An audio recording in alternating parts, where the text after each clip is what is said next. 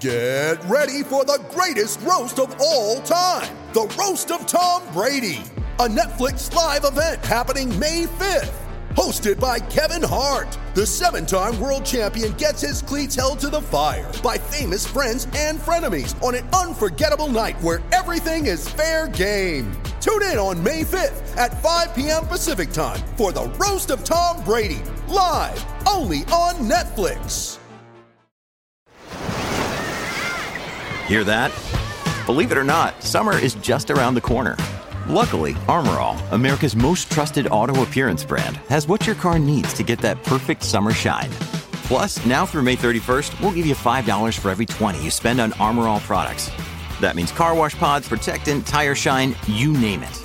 Find out how to get your $5 rebate at armorall.com. Armor All, less work, more clean. Terms apply. You ready? Showtime. On May 3rd, summer starts with The Fall Guy. Let's do it later. Let's drink a spicy margarita. Make some bad decisions. Yes.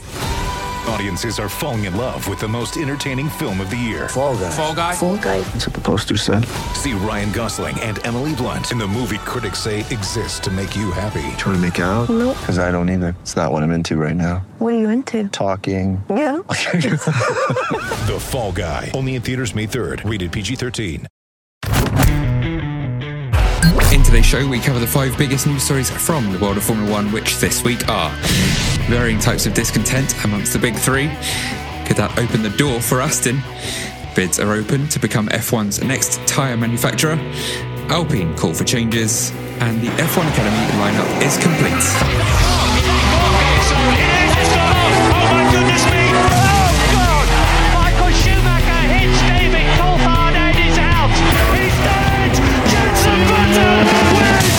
I'm Louise Goodman, and you're listening to the fantastic Cut to the Race podcast. Hello, my name is Bernd Mailander, and you're listening to the Formula Nerds podcast. Hi, I'm Rosanna Tennant, and you are listening to the incredible Cut to the Race podcast. Hi, I'm Jordan King, and you're listening to the Formula Nerds podcast. Hi, I'm Crofty. You're listening to the Cut to the Race podcast. It's lights out, and away we go! Welcome to News from the Nerds, the midweek news show brought to you by the Formula Nerds. Once a week, we update you on everything you need to know from the world of F1. We are the Formula Nerds news team. Make sure you keep up to date with all the latest news by visiting our website at formulanerds.com. I'm your host, James McKenzie, and of course, I'm joined by Sam and Abby. How are you both? And I'm sorry I had to miss the race review. I'm very well, thank you, James. But yes, it's glad to have you back for the news show. We did miss you yesterday, but I hope you had a lovely time in the UK. It was hard work, lots of gigs, but yeah, it was fun. You poor thing. I mean, being in the UK, actually, genuinely, yeah, you poor thing. But yeah, no, I'm glad you had fun. I'm glad you had a good time. It's been all right here. When Ollie won't be very pleased with me mentioning this, but when Ollie was introducing or reminding the audience of News from the Nerds at the end of the podcast show that you missed, the Cut to the Race show for the Saudi Arabian Grand Prix, he referred to the show as Nudes from the Nerds, which obviously is a very different podcast. We'd need video to begin with. So yeah, that's the only problem. That's all that's holding us back. Yeah, the only thing. Yeah, it'd be like Calendar Girls. But yeah, so that was fun. Well, let's move swiftly on, shall we? Yes.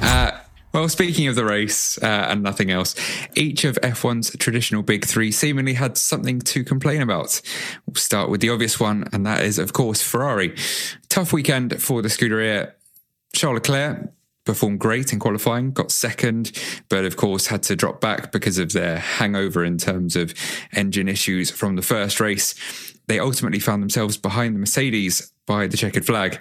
Leclerc sounded pretty deflated in his post-race tweet. It's been a difficult start to the season for him, but team principal Frederic Vasseur is remaining a bit more bullish. He said, the most important thing in this kind of situation is to know where we're going well and what we're doing wrong. but we cannot bullshit ourselves. We have to change, we have to understand where we are wrong, and we have to push.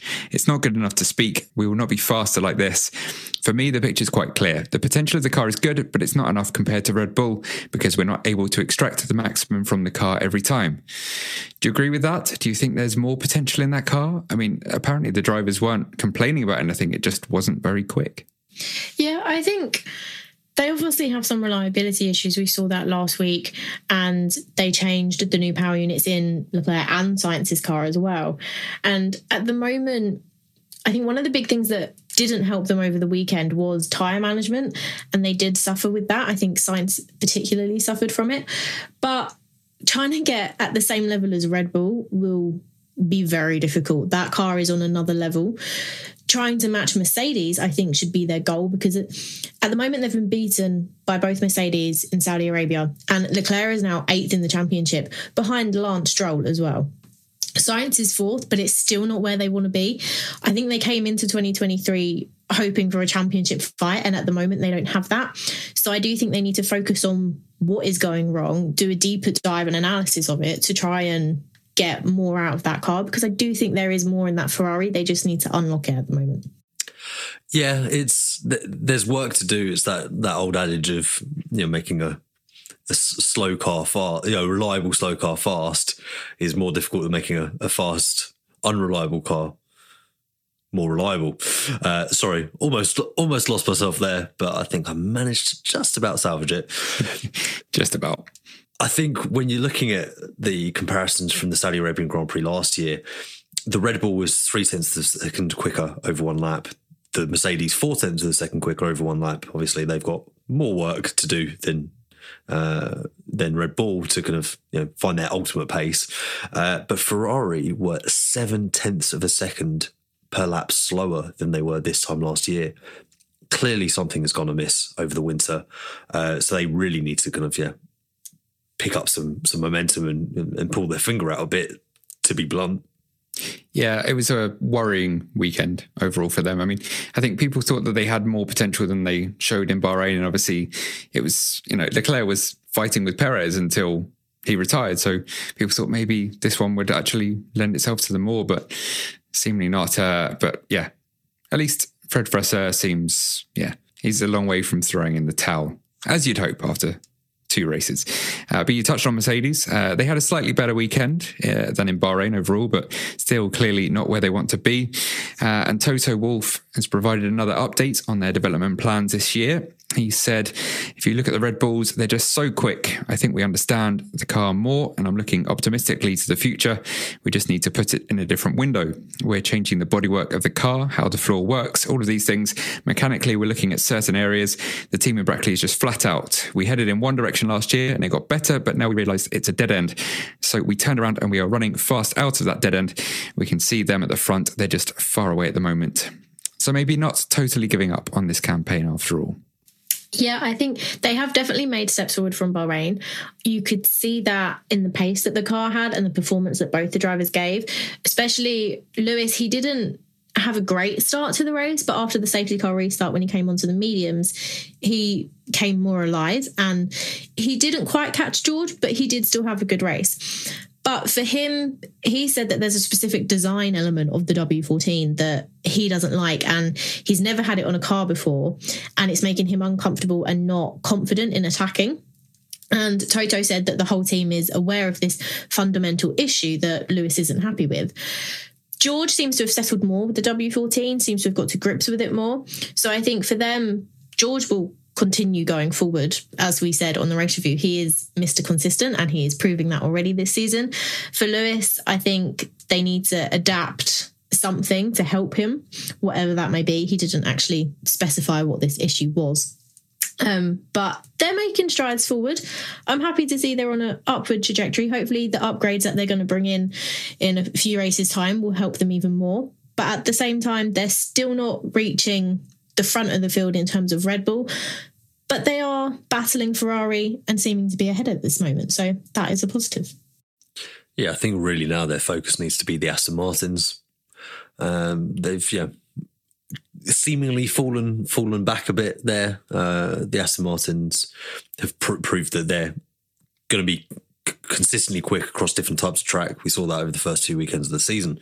So, yeah, they're pivoting away from the kind of now self-admittedly failed no pods concept, or at least other stuff that's going on underneath and on the bottom of the car as well. They should see some more gains. I think a few of us have said a few times now that there's concerns that the original concept just didn't have a high enough ceiling. It has felt like for a little while they've maxed out that concept and taken it as far as it will go. So at least they are pivoting away from that quickly and kind of trying to arrest this slide back towards the midfield that we've seen over the last year or so. Yeah, I mean, it'll be a case now of how quickly they can adapt to a totally new design, won't it? But yeah, even those dominant Red Bulls had some champagne problems to complain about, quite literally.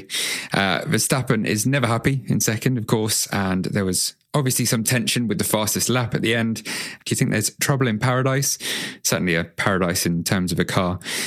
Tensions still simmering after the end of last season. Do you think the cracks will widen as the year goes on? Almost certainly, and we did cover this ever so slightly on the Cut to the Race Saudi Arabian race review show. But when you are so far ahead, the only competition you have is your teammate, and I think that's what's making Red Bull particularly vulnerable at the moment. And it will make them vulnerable when the field starts to close up as well, because they'll have fractured even more than they already are at this stage by that point. So Sergio Perez is looking at this and he must be thinking, this is my one chance and I've still an outside chance at winning a title. And I don't think it's necessarily comparable to Hamilton-Rosberg. I think it's a very different balance and dynamic between those two sets of teammates. But he is going to have to look at the wider picture and say, I can't trust anyone in this team. I have to get in the car and fight for myself and only myself and not trust what I'm hearing over the radio. And I just need to, I need to secure the fastest lap.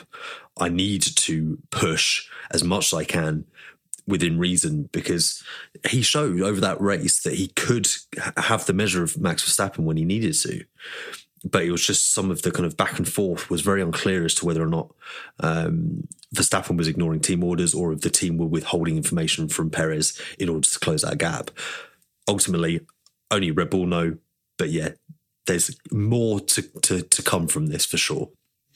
Yeah, I mean, saying it's of course a totally different dynamic to Hamilton-Rosberg, but there are similar traits in, when you're seemingly in a two-car battle for the championship. It's very early to say that, but yeah, the difference between the two teammates is negligible points-wise from weekend to weekend, and that makes it easier for, we saw that in 2016 where a couple of retirements for Lewis. Yeah, I mean, Nico was great that year, but equally he needed the luck on his side. But the fact is, where last year maybe if Sergio had not quite as good a weekend, he's going to be 15 points behind Max from that weekend. Now he's probably going to be 7. And then if Max has a couple more issues, Checo finds himself suddenly maybe in the championship lead. Yeah, I think in the prediction show before the season, I predicted that Perez would leave. And I still feel like that might happen, but not because he won't be able to compete with Max, but because he will. Because like you said, Sam, when they're so far ahead, the only person that they can battle against who's on an equal playing field is their teammate. And we saw it in Brazil last year and we saw it over the weekend.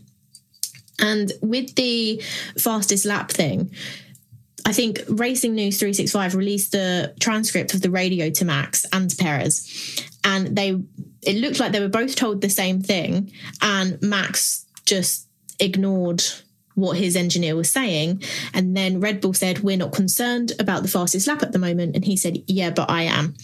So for Max, it is all about being number one. I mean, he sat in the winning driver's chair in the cool-down room, even though he didn't win the race. And Horner has said there was no reason for us to let either Max or Checo have a crack at it. But it seems unfair because Checo seems to think that he was getting different information to what Max was. And when it comes down to that, it should be equal and they should receive the same information. But Max Verstappen is Max Verstappen at the end of the day, and he's in this to win the races for himself and get another championship. But I think things will definitely heat up more throughout the season if Max and Perez can keep fighting and battling each other like they have been so far. Well, that's the thing. Verstappen was clearly irked by the reliability issues, and that's because it's just the two of them out front.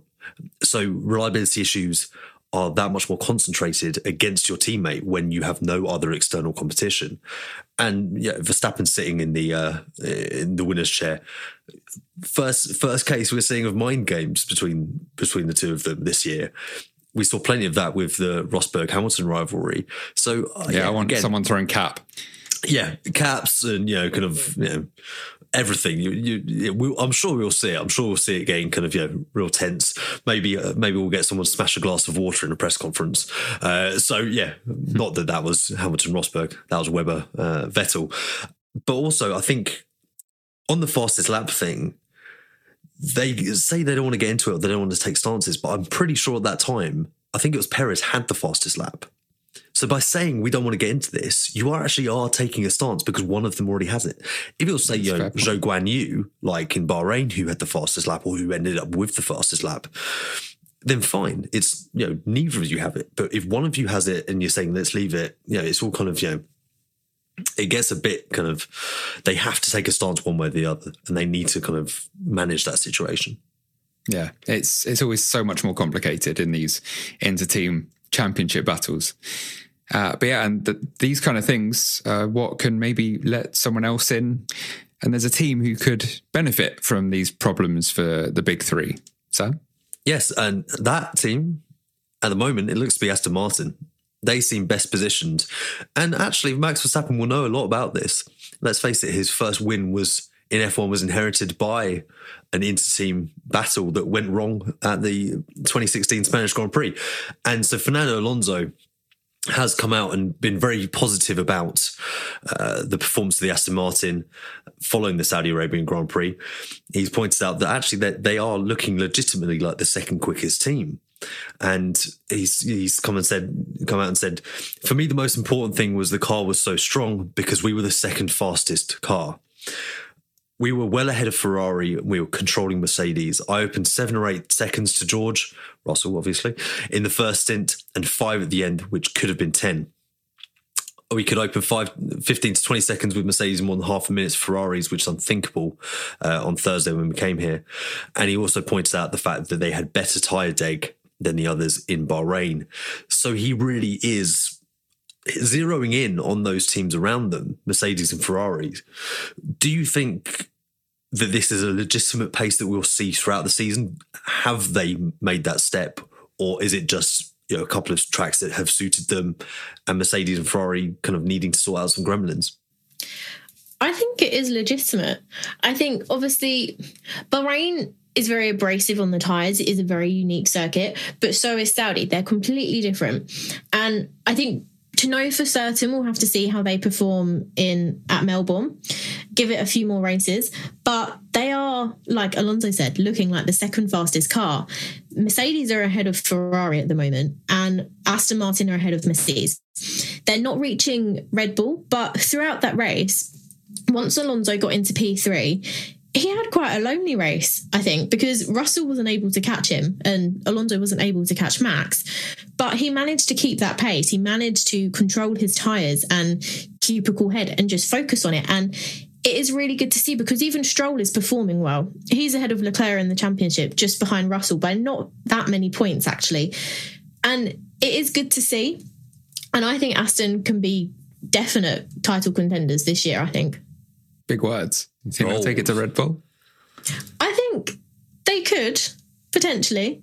In the drivers with Alonso, I think it could be close. Constructors, I think Mercedes would be the best challenge for Red Bull because George and Lewis are both consistent and it is about having the two drivers continue to get more points. But I think Aston Martin will be up there. Drivers is a interesting but fair shout. Yeah, I don't think anyone's going to touch Red Bull constructors-wise, but yeah, certainly if they take points off each other and we get a bit of Spain 2016 and a bit of Mark and Seb in the Red Bull camp, then Fernando could just... Exactly, and there's some nuance to that where I think that Rosberg had more to lose than Perez did in that position in 2016, because Rosberg could legitimately, over a season, fight with Hamilton. We'd seen it in 2014 when the title went down to the final race.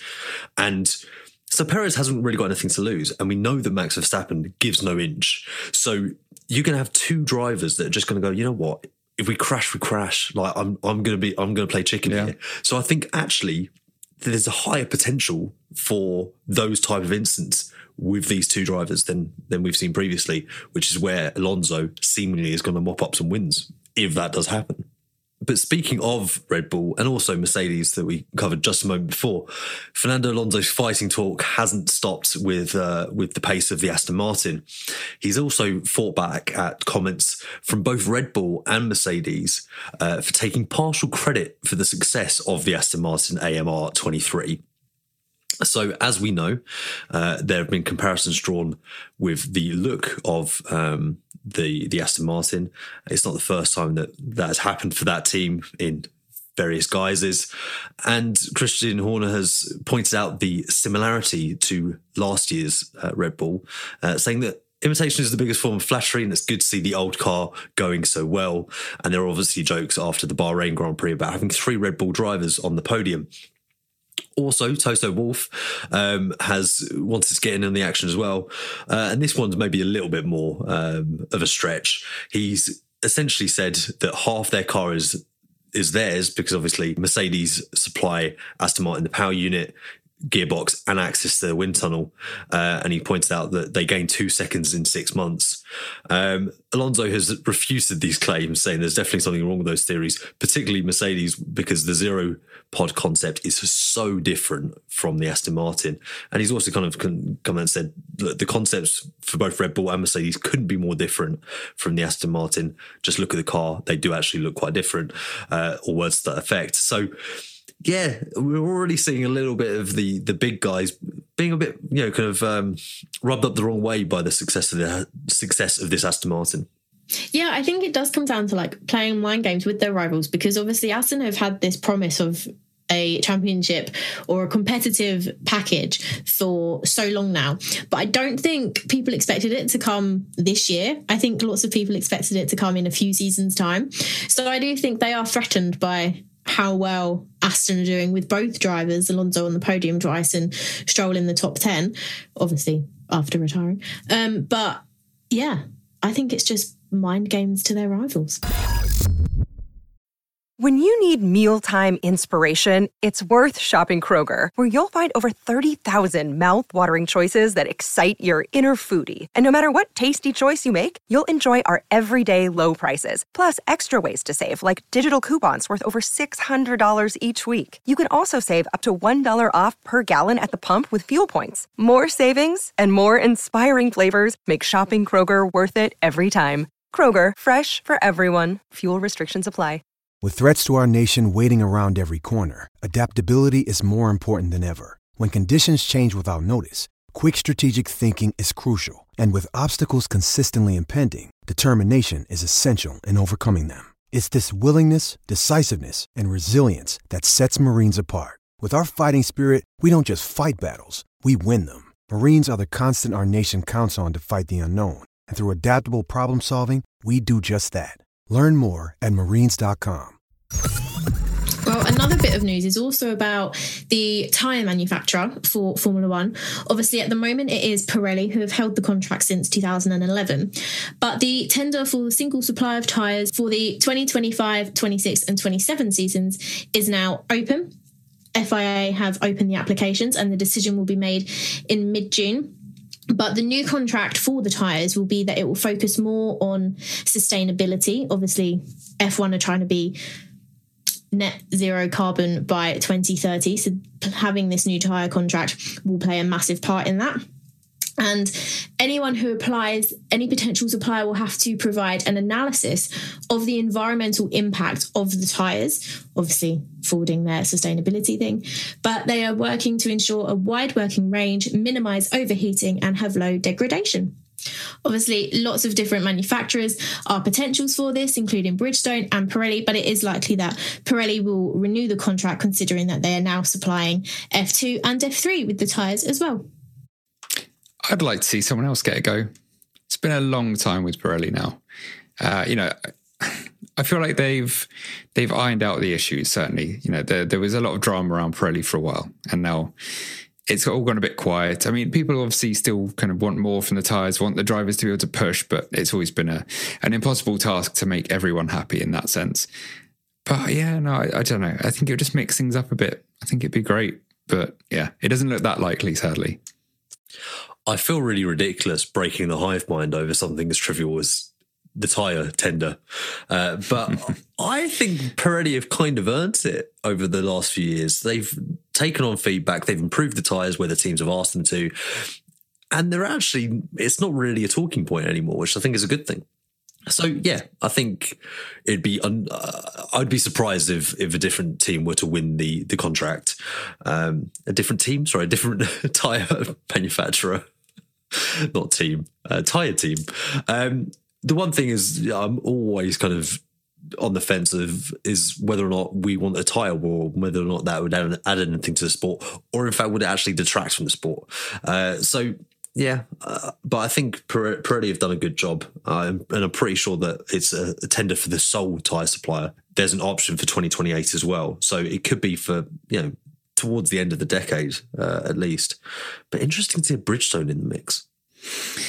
Yeah. I mean, I see what you mean with them having earned it. I don't know, just like to mix it up. What do you think, Abby? I think I'm on the fence. It would be good to mix it up, have something new. But at the same time, Pirelli have done an amazing job. I think obviously they brought in the new 18-inch tyres recently and with F2 as well. I don't know. It'll be interesting to see what happens, but I do think Pirelli will probably be the likely candidate for renewing the contract. Yeah, and that's what I mean. They've invested so much in changing the size of the tyres and doing all of that research with F1. And also they've made huge strides when it comes to sustainability, which is obviously a linchpin of the next contract. So yeah, I do think it would be bizarre if F1 then decided to go a different path with it. But sometimes the tyre tread. The tyre. I'm not even going to try that. I was going to try and make a. No, I was going to try and make a kind of a two paths. The tyre treads the better path, or something. Yeah, something like that. Is it Robert Frost? That poem. But yeah, anyway, we'll move on, and you'll cut this out of the edit, won't you, James? Oh, I will not. Save your poetry for later. Well, some technical changes that could be happening sooner than that involve the grid boxes. Alpine sporting director Alain Permain has called for a rethink over the grid box rules that caught out his driver Esteban Ocon in Bahrain and then Alonso in Saudi Arabia. In both cases, the drivers were deemed to have placed their cars too far to one side of their boxes at the start and subsequently received penalties. Decisions by the stewards were based on an addition to the FIA sporting regulations introduced for this year, which says that a car must be stationary at its allocated grid box with no part of the contact patch of its front tyres outside of the lines, front and sides, at the time of the start signal. The problem that the drivers have is that they've limited visibility as they approach their grid spots. And Permain pointed out, no one is getting an advantage from being 10 centimetres over on one side or the other, and they're free to paint the grid boxes as wide as they want. There doesn't seem to be regulation for that. I don't know if that will be reviewed, but giving people penalties for having their wheels over in a car where the drivers can't see those lines, they can see them as they come up, and then as they get close to them, they just disappear. It feels harsh. It feels unnecessary. Do you agree? I do. I'm feeling very validated as well because Ollie kind of waved away and laughed off my suggestion that the visibility of the larger tyres and the wheel covers is a factor here in these penalties becoming more apparent over the early start of the season. So yeah, I'm feeling quite validated, and yeah, I do agree. I think it's not so much of an issue, but I think in Saudi Arabia particularly, the grid box looked quite narrow. So maybe just extend the size of the grid boxes and leave the rules as they are. Aside from that, maybe that's the solution. Yeah, I agree. I mean, F2 driver Ollie Behrman said that one big difference from F2 and F3 is that F2 obviously have the 18-inch tyres, and it is a lot more difficult to see. And I mean, I find it difficult when they do the helmet cam, just trying to see what's in front of you, let alone what's in front of you and on the ground to the right and the left of you. So you're going to get drivers who don't always put their car directly in between the lines. I think the main thing is if you put it too further forward, that's the bigger thing. But doing it to the left, to the right, just by a few centimetres isn't that big of an issue. I do agree with Permain on that. And also, in extension of your point, Abby, it's not like they've pointed the car towards the other side of the grid, which we've seen in the past in F1. So, yeah, it's really kind of minor in the grand scheme of things. Yeah, it seems like an easy fix. Yeah, compared to some things that F1 have to try and navigate. I mean, anyone who's been in their own car will know that, you know, you've positioned, you think you've parked yourself right, and then you get out and you're over the line, or obviously not us because we're F1 fans and we park perfectly. But yeah, I mean, so you can only imagine how difficult it is. Like Abby said, it's difficult enough to see in front of you. So hopefully, that will be a nice, easy fix, and they can just draw the lines to the edge of the track a bit, further out, and that'll be that. And finally, our last piece of news for today is that the F1 Academy grid has been confirmed. They announced their 15th and final driver this week with Marta Garcia. So all drivers have been confirmed. The championship starts in less than a month. So I'm just going to run through all the drivers because there have been some announcements that we haven't covered, and I know it hasn't started yet, but it is still interesting to hear. So for ART Grand Prix, we have Lena Bula, Carrie Schreiner and Chloe Grant. Campos Racing have Nerea Marti, a former W Series driver, Lola Lobinfoss and Maite Caceres. We have MP Motorsport having Emily De Hoos and the sisters, Amna Al-Kubaisi and Hamza Al-Kubaisi as well. Prima have Bianca Bustamante, Marta Garcia, both former W Series drivers, and also Chloe Chong. And Rodin Carling have Jessica Edgar, Megan Gilks and Abby Pulling. So the championship is definitely getting sorted. Less than a month. I'm very excited to see what happens and how all these young women start in their careers or start developing in their careers. Yeah, I think it's a really stacked grid in terms of talent. It's exciting. Particularly, Garcia got to be in the title battle with Pulling, you'd expect. And kind of, you've got, Chloe Grant as well, another home hopeful, if you're UK based. So yeah, it's exciting. And I think what's great is that you've got 5 very strong feeder teams that are very prevalent in F2 and F3. So the drivers are able to build the connections there as well. Yeah, I think it's going to be an exciting season. I definitely think so. I'm really looking forward to it. And also, for the record, Abby, I could listen to you pronounce those names all day long. I was going to say, I was flawless. Thank you. Absolutely flawless. Oh, you're welcome. But I think we'll have to leave it there. I would like to keep talking about F1 Academy, but it won't be long until we're talking about some actual races, which will be great. And we've run out of time for this week. So thank you for listening. Be sure to head over to formulanerds.com and all the Formula Nerds socials to find out the latest on these and any other stories. And yeah, we'll be back very soon. Thank you too for joining me. Thank you very much for having us. I'm pretty swell that I'm saved by the bell. I don't have to try and rhyme Mackenzie with frenzy or anything like that. So we'll save the poetry till next week. Likewise. No words at all. So I'll just say it's lights out, mics up, and away we go. Until then, bye-bye. You're listening to the Cut to the Race podcast. It's lights out and away we go. Sports Social Podcast Network.